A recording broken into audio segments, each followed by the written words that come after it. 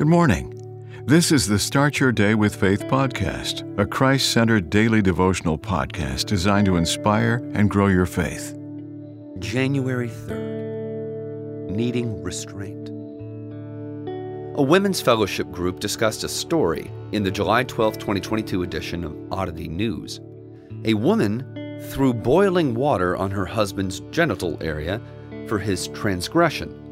He was allegedly declaring his love to another woman in his sleep. Some members stated that the woman needed patience. Others mentioned gentleness, kindness, self-control.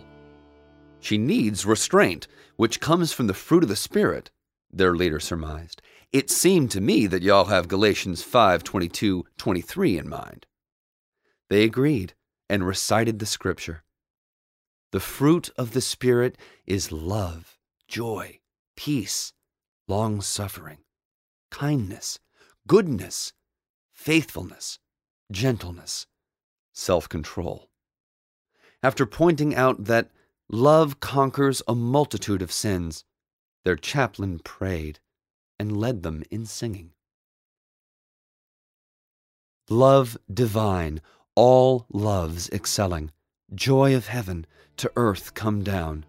Fix in us thy humble dwelling, all thy faithful mercies crown.